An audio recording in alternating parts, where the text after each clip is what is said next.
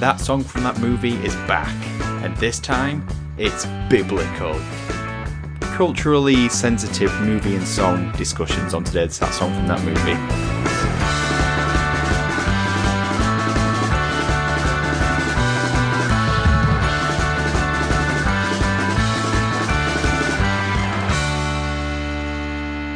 LIS. TEN? Nailed it. Thank you for joining That Song from That Movie, the journey through the very best and worst of movie songs. I am your Playing with the Boys host, Dietrich, and today we're joined by the Pharaoh who has the power to take away your food, your home, and your freedom, Alex. I knew you were going to do a Playing with the Boys reference. I just knew it. As soon as I heard that song earlier when I rewatched the film, I was like, Dee's going to make that reference. Yeah, I had to decide whether or not to put it in there or to have it as one of my main notes about the song later on. So I've opted for that instead. Yeah, fair enough. Get out of the way early. Yeah, exactly. And he's practically bringing down the dynasty, Ben. It's exactly what my parents say. Every Sunday lunch. Is the weak link in the chain. Yeah. Very weak, yeah. So what have I been watching this week? So, on the advice of Dee last week, I actually watched an episode of Snack Masters. I knew you were going to watch it. I just knew it. What did you think? Well, my main problem with it is I don't consider Shreddies a snack. I don't consider it breakfast. That was cereals. covered in the show. Well, they did mention it, but I feel like it's still they're trying to get around it. The fact that they knew it wasn't a snack was silly. But other than that, I thought it was great. It is a great show. Go back and watch it all on All 4, Britain's largest streaming service. Yeah, Don't sponsor us because it's shit. The other issue I had with it wasn't such an issue with the show, but it was just with myself, is that I really wanted to find out how the actual Shreddies were made, and they kept like delaying it and like feeding it through, and then it wasn't until the very end that you just found out. Do you remember when we first added this feature and thought, it'd be good for us to have a way of talking about the films we've watched this week? We're talking about Shreddies. Do you know how Shreddies are made, Ben? No. Of course he does. He watched Snapmasters. Because I was watching films. Go on then. Go on then. This better be good. Oh, well, great. Set me up. I mean, it's better than yours because they were actual films. I watched Shrek 2. I've still never seen Shrek 3 or 4, ever. You don't want to? Yeah. You really don't want to. Oh, Shrek 4's pretty good. Do the raw. Well, there you go. I love you, Daddy. I mean, I would pick Shrek 4 over Shrek 2, but as Ben confirmed the other week, Shrek 1 is a classic. So. Well, I think Ben denied it, did he not? I did, yes, because it's not. It's just it's a very, very, very good film, but it's not a classic. It is a classic. It's not old enough to be a classic. So what you're saying is it will be a classic? It will be a classic, yes, when I say it will be a classic. When the BFI ring me up and say, Ben, is it that year? And I say, no. Not yet, BFI. Hold on. I don't know why it's the BFI, but maybe it's DreamWorks. Well, interesting you mentioned DreamWorks. They'll be coming up in this episode later. You'd hope. D, anything worthy of mentioning? I was planning on talking about Snack Masters. Of course you were. So today's episode is pretty much all the songs from 1998's Disney classic Mulan. 1998's DreamWorks classic The Prince of Egypt. So to find out what was happening in the world when the movie came out, over to you, Alex. Yeah, so it's actually going to be a relatively short news this week because we've got so many other things to get into and discuss that I've kept it relatively brief. So there was one main news story going on in December 1998, which is when the film came out. And that was the impeachment proceedings, which began against President Bill Clinton for high crimes and misdemeanors, which in itself sounds like a good film title. I think there is a film called Crimes and Misdemeanors, isn't The there? impeachment stemmed from a sexual harassment lawsuit filed by Paula Jones and his testimony denying that he had engaged with sexual relationship with that woman, Miss Lewinsky. I was so hoping you were going to do the impression. So that was the main news. In music news, Believe by Cher, Not When You Will Believe, started the month at number 1, but was beaten at Christmas by Spice Girls with Goodbye, which was then taken over by Chef with Chocolate Solid Balls a week later. That got to number 1? Yeah. My word. The 27th, which I enjoy, a couple of days after Christmas. So close to being Christmas number 1. I know, yeah, it would have been great, wouldn't it? Would have gone well with Teletubbies and Bob the Builder. Yeah, it would, wouldn't it? But of course, yes, the other thing that happened in December 1998 was the release of what some people have called the greatest animated film of all time. They have. These people have not watched Shrek. Well, we'll get into it later. We'll get into that discussion later. But some people have actually called it that. That is legitimate. D. This film is a classic. Ooh. Is that because it predates 2000? Is that when you're allowed? We're not there yet. Yeah. Anyway, we're not talking about Shrek anymore. I mean, we have spoken about Shrek for a while, but we're not anymore. Talking about the Prince of Egypt. On a lot of episodes as well. Yeah. And on its own episode at some point in the future. So, the film The Prince of Egypt was directed by the tripart Brenda Chapman, Steve Hickner, and Simon Wells, and it was written by Philip Lezebnik, along with storyboarders. It's an adaptation of the Book of Exodus, of course, following the life of Moses from Prince of Egypt My favourite book. to leader of the children of Israel, along with everything that includes, including the burning bush and, of course, the plagues. Before we find out what Ben and Dee's opinions are, I wondered if either of you would like to take the listeners on a journey into our history with this film. I'm wondering when it was going to come up. But it was always going to come up at the beginning. I think the best way to describe this is we didn't watch this film in school in the sense that we watched 45 minutes of this constantly in every RE lesson for a year, week after week after week. And I'm pretty sure, if my memory serves, and this is a very British thing, RE was in the music room. At this time it was, yes. And it was a very drab setting for what is a very drab first half of a movie. Whoa. First half of a movie. Oh, I still don't know about that. We'll but get yes, into that I guess later to add further, that was because we kept having supply teachers, and their instructions were to put on The Prince of Egypt, and we said every time that we hadn't started it yet, miss. Oh, we actually haven't started that yet. Oh, okay. Well, we'll put it on from the beginning. Yeah, we had sub teachers every week because the original teacher, who I think was like a newly qualified teacher, only lasted about 2 weeks before quitting. I don't exactly remember why, but I felt like something was thrown at her. Burning bush. Burning bush. But we actually did at school have a burning bush several times. Yes, we did. Teachers and cigarettes, and whatnot. So go on then, guys. We've touched on that. What are your from the beginning of this podcast episode? Even though we're about 10 minutes in, what is your opinion of this film? I want you to lay on me.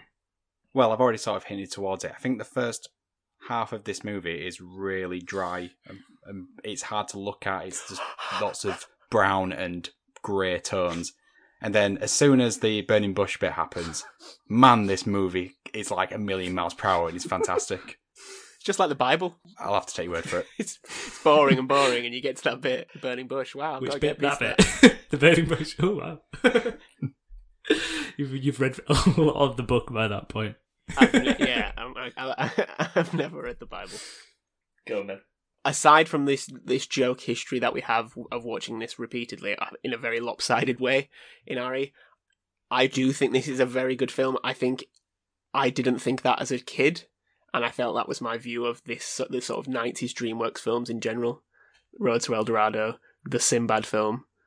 I thought they were just lesser films compared to Disney, but I think the themes of them are just generally not more adult, but they're packaged. They're not as packaged well as Disney are for children, and I think that's the thing. They cover similar themes in a lot of them: death, this sort of brotherly relationship that's very key, but they don't put it across, I don't think, as well for children. I think they get lost in their own craft too much. You can tell that from just the actual voice actors that are in this film. I mean, Disney never really has like big names. I mean, I know it's got some, but often not. Usually like a couple, maybe. Yeah. You think of like Aladdin, Little Mermaid. They're not like huge names. Mulan, not huge names. Lea Salonga's just a big sort of singer in like Broadway. But the voice acting cast in this, the budget must have been insane. But yeah, rewatching it a few months ago, I think it's so good, so layered, designed so amazingly. Animation's fantastic, bit different. Tries a few things that I think are quite risky, like with the sort of hieroglyphics scene. Yeah. Yeah, I think they really pushed the boat out. And clearly people weren't that ready. So you watched it a few months ago, Ben. Have you watched it recently, or was the last time you watched it in RE? I'm guessing you must have seen it since because you've seen the second half, by the sounds of it. Yeah, I finally watched the second half of it today. I probably did watch the second half at some point as a child, but I don't remember. remember I it. don't ever think we did at school. I know we never finished it in school. That VHS was burnt out. It surprises me to hear you say about the beginning, Dee, because I think like the very beginning of this film is amazing. Like especially the first scene, which we'll get into when we go into the first song, but also that chariot ride thing. Like what a scene! It's like Fast and the Furious, but in animated form and on horseback. I thought that was crazy good. Can you do like a Fast and the Furious? Oh wow! I'll let you off for that. Yeah, that's pretty good. That Checks. Yeah, it checks out. But I get like maybe what you mean after that scene. But that scene, I mean, wow. It's even got quips. Like there's one point where he's looking up Ramesses' tunic. Yeah. As it's not the best view from this angle. I mean, You're always looking up to me. That's DreamWorks, yeah. You're always looking up to me. Yeah. So, you know. But let's get into some facts. Film facts, because I know you all want them. I've put the film facts coming at you like a plague of locusts, and that is the actual collective term for locusts, a plague. Oh, really? It's quite good. I like that. So it was actually the first film by DreamWorks to be traditionally animated. I think DreamWorks formed in about 1994. It was formed by like Steven Spielberg and like a few people from Disney, such as Jeffrey Katzenberg.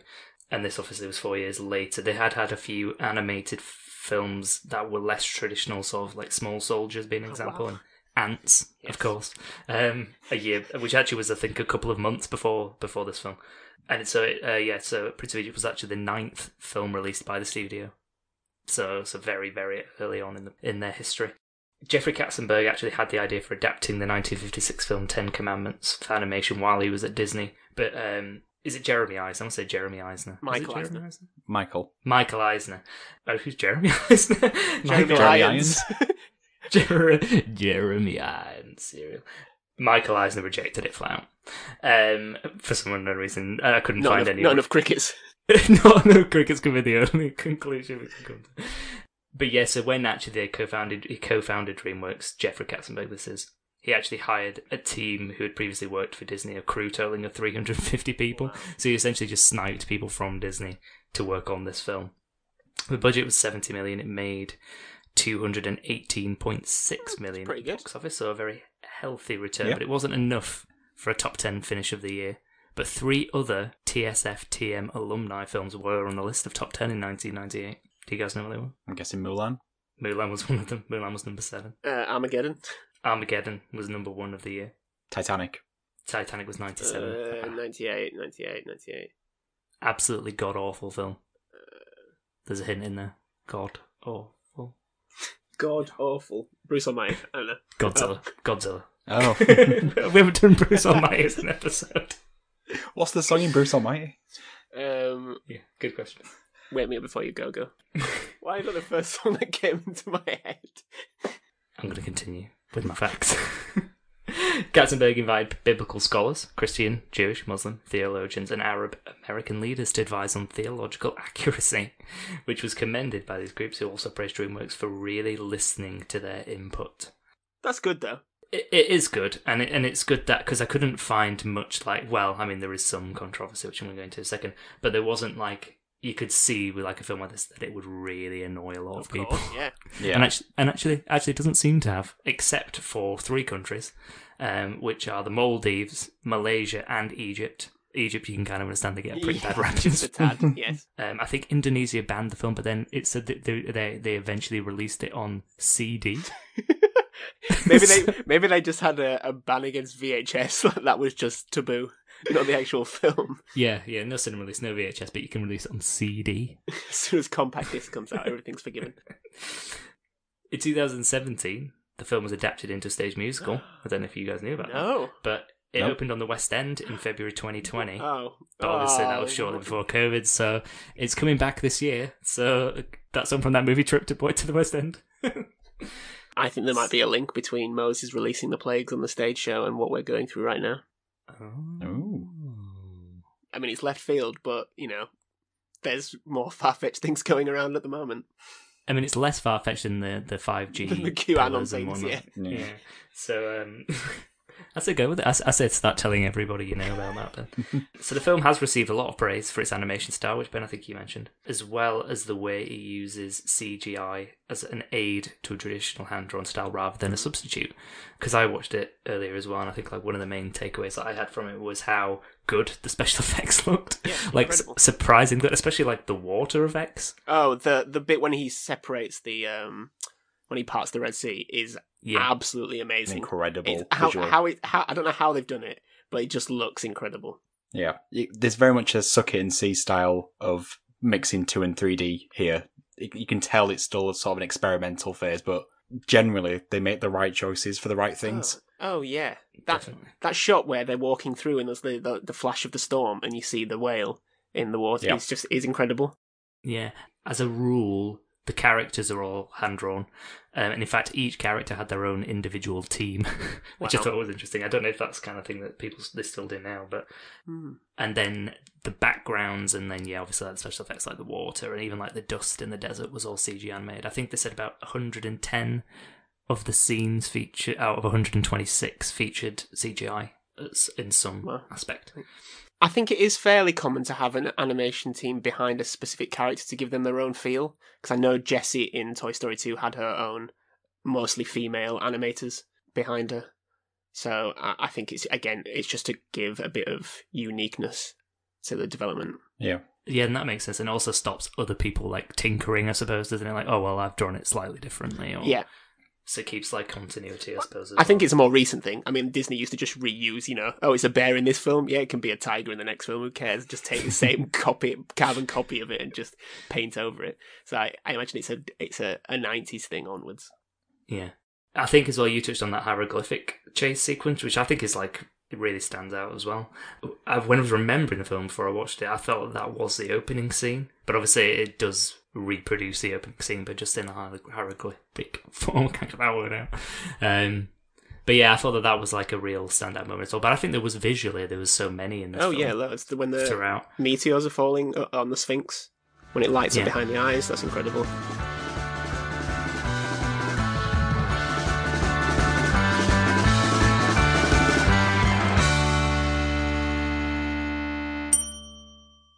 So I did reference it at the beginning, but in 2019, Sci-Fi, the website, did a 20-year retrospective and called it the greatest animated movie of all time. And all I've written next to that is thoughts. I mean, it got the clicks. Yeah, it's Sci-Fi. It's when people. Yeah, it's also the Sci-Fi channel. I'm assuming it's the Sci-Fi channel, as in their website. Sci-Fi. I think it's Sci-Fi Wire. Yeah. Okay, right. Yeah. I mean, every animated film ever has probably got an article online saying it's the greatest animated film by someone. Because people find it boring to say things like The Lion King because no one cares. If someone says their favourite film is The Godfather, no one cares. It's because it's not a good film. No, but in general, it's because it's just like a lot of people think that. Yeah, it's like Casablanca's the best film ever. Citizen Kane is the best film ever. Yeah, that sort of things thing. Like that. It's not like it's wrong, but it's just boring. Yeah. So it's probably very cool to think this is your favourite animated film. I mean, the article itself, I did read it, was quite tongue-in-cheek, and it was actually very funny, so I would recommend reading it, because there was a lot of there was a lot of amusing references in Alex's new job for Sci-Fi Wire. Can you imagine? No, because so there's just an article about this being the greatest animated film of all time, and What If by Kate Winslet being the best song from an animated film of all time. So, we've spoken a bit about the film there. We're going to be speaking about the film a bit more when we go into the songs, because there are a lot of them. And I feel like we're already a decent portion of the way through the podcast. I don't realise that we haven't touched on any of the songs yet. So let's just start. Let's just start from the beginning. So the songs were written by Stephen Schwartz, music by Hans Zimmer, obviously. Of course. He's on every animated film going at this time. just every film in general. just every film. So the first song is Deliver Us. I put something up in one word. I went with bludgeoning. It just pounds into you relentlessly with themes. I put it's a traumatic experience. It's aggressive at points. It's beautiful at others. It's just a great opening for me, and also has a lot of similarities with The Circle of Life. Again, referencing Lion King, but even the way that the scene ends with that kind of like sound. I guess that's Hans Zimmer's work. and then goes straight into the next scene. It's very reminiscent of that. I mean, presumably there are Disney connections here with Jeffrey Katzenberg anyway, but that really felt to me like it was kind of not paying homage, obviously, stealing that idea from Disney. But yeah, what did you guys think of this song? Yeah, so, I mean, sort of following from what you said, I wrote down PTSD inducing. But actually, the song reminded me mostly of Look Down from the beginning of Les Mis. I put that exact thing. I've literally put the exact comment down, D. Well, I'm glad I'm not the only one that thought that. No, really similar, really similar. What I really like about this song, more than the actual thing itself, is what the song, it sort of lives on through the entire film as like a motif, and by the time you get, I don't know if we're coming back to it at the end, but spoilers, you hear it again at the end. Yeah. And you don't need to hear the words because it's drilled into you so much in this beginning. It just keeps with you the entire film. Yeah, definitely. Yeah, I feel like it feels like a musical opening. And when you said this musical came out last year, I could almost envision that, on stage, just with like this kind of choir chorus background. It really sort of punches. And at the same time, it's catchy. You almost feel like you want to sing it, but it's like I catch myself because it's not cheerful. It's really serious. It reminded me a bit of the Roostabout song in Dumbo as well. Just that sort of, almost kind of like tongue-in-cheek singing, almost like, we're singing, but we have nothing to sing about, really, other than just the pain and hardship that we have to endure at the hands of Ramses. Like I said, I really love it, but I just don't feel like I could sing it. Like you both said, it's really similar to Look Down from Les Mis, but it's kind of like dialed to the nth degree, or to the heavens. Because I feel like with at least with Look Down, there's you kind of laugh to yourself a bit because there's that part where Javert and Jean Valjean introduce themselves midway through the song, and you're like, well, I'm very aware I'm watching a musical here. But with this one, it's just so relentlessly bleak. Yeah. But I think as well the visuals of it, are just harrowing, and the struggle of the working people to construct the monument to their own slavery, essentially. The street raiders snatching and throwing babies to crocodiles, cries of deliverers, which echo, like you said, they come back at the end, and then all the way through the film. Yep. The fragile hope of a child in a basket swashing between the reeds and hippos and snapping creatures of doom, and a huge cargo ship. You can tell I'm reading my notes here. So they're squeezing so much in, so much iconography, so many sort of themes and messages really crammed in to, sometimes 2 or 3 minutes. There's a lot to digest, and that's why I think a young kid is just oh, this is just a very dark song, as I probably would think as a child. But there's a lot going on in this film, in this song especially. And it seems to be building up, I guess, to the narrative we're about to see, the tipping point for this huge, drastic change that's about to happen. You're about to witness something, and I think it's that preparation, which I think, again, probably Hans Zimmer, and that sort of crash are very much like Circle of Life. It just hits. It's like, sit in your seat, you're about to get ready for something. Yeah, definitely. Yep. Definitely. Well, let's actually move on to the second song, because the second song actually comes in the middle of the first song, interestingly. Yep. So it's called River Lullaby. And actually, it, again, like Deliverers, appears multiple times throughout. And I think this is a general point about all the songs, is that they don't just appear once. I think every single one, maybe apart from Dee's favourite one, Playing with the Boys, whatever it's called. Not that. All I can think of when you say that is let's hear it for the boys. Yeah. I feel like that's the only one that doesn't crop up at least twice. So there's this first, just to describe the scene, in between all this horrific visual imagery that you get that I just described, there's the scene where Moses' mother and sister and brother, I think, there's certainly another child who doesn't ever seem to appear maybe again in the film. They put Moses in the basket and she sings a lullaby, which is then repeated by the sister later down in the film, and sort of acts as the connection between Moses and his Hebrew birth. And it's that song that makes him realise that everything he learnt up until that point is a lie. So the song is sung by Israeli singer Ofra Hazer. What do you think? I mean, it is just practically just a part of Deliverers. So you could just clip what I said before and just change the pitch so it sounds feminine, or a really weird child impression later on. I'm pretty sure it's not a child singing. Oh, when the sister sings it. Yeah. It's a very weird it's not a child. It can't be a child singing that. But it's very nice in a weird juxtaposed to the middle of the song that we're listening to. Yeah, it sort of introduces the theme that kind of runs throughout about parents and children, really, doesn't it? Because I think the idea of a lullaby is something that a parent sings to a child in order to sort of make them feel comfortable. And this is a very uncomfortable story in general. It kind of introduces that idea to the storyline, and obviously you have relationship between Ramesses and his father, which obviously is not great, and then subsequently Ramesses' father with his son and all that. So it kind of introduces that. What did you think, Ben? Yeah, coming off the back of Deliverers, I know we say it's partly the same song, just feels very unmemorable. Like, I re-listened to it a few hours ago. Can't remember much other than the sort of, probably being quite rudimentary in describing it, but the sort of the almost traditional singing part. I don't know how to best describe it, but I found that quite interesting, or at least probably because I feel like it's capturing more of maybe the period or the place or the culture. I found that quite unique and interesting to think about, but otherwise quite unmemorable. I think the baby is hideous. The baby looks like. Do you know who John Lovitz is? No.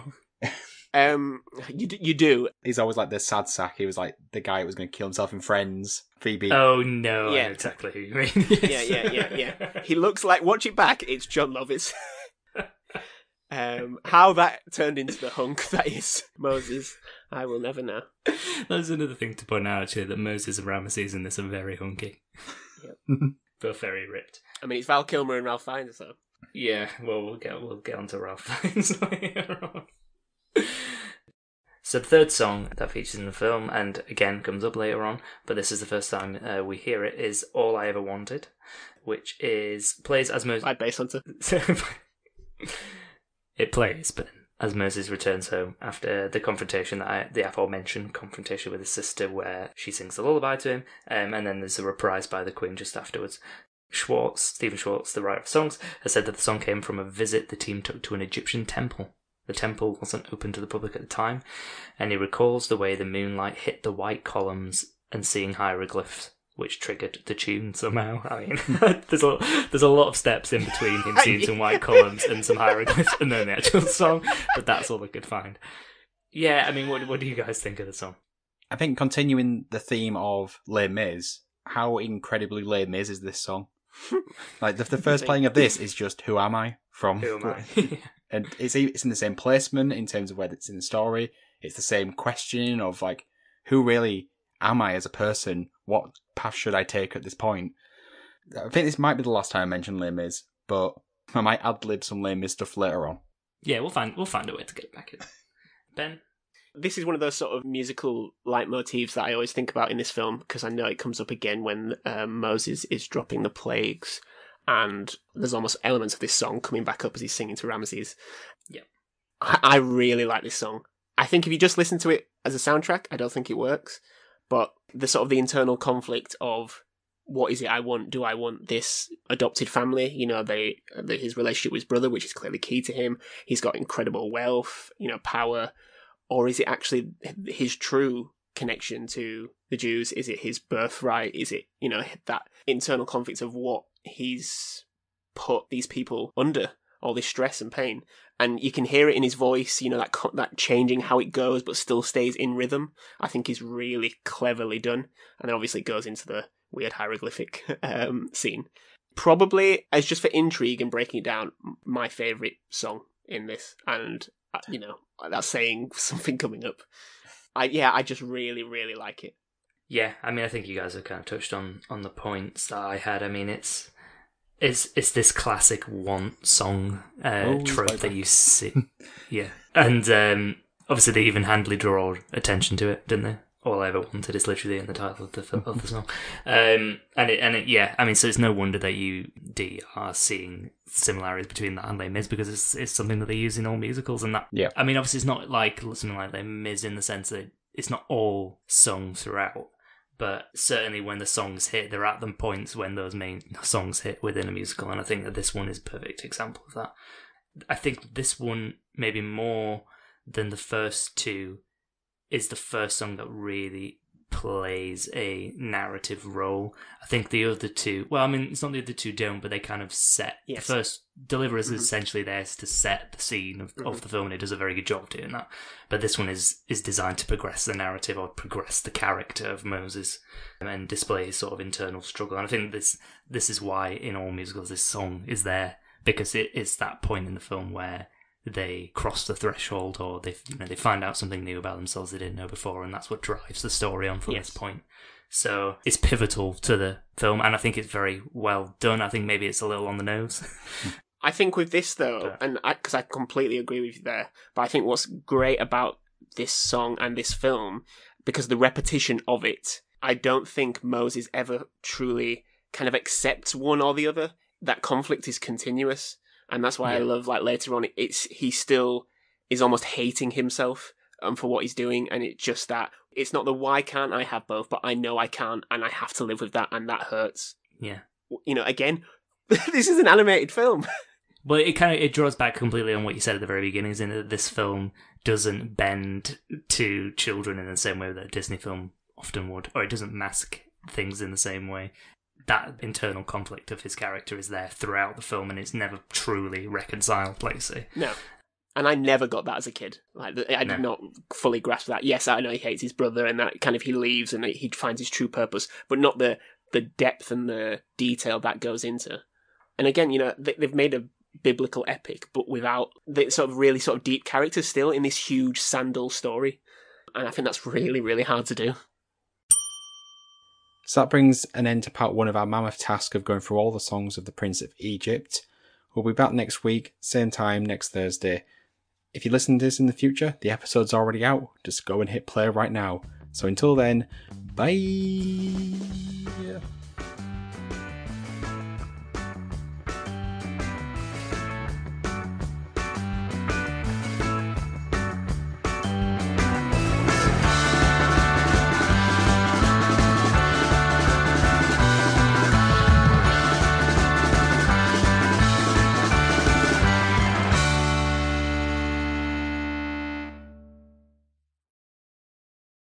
All I ever wanted was to see you smiling.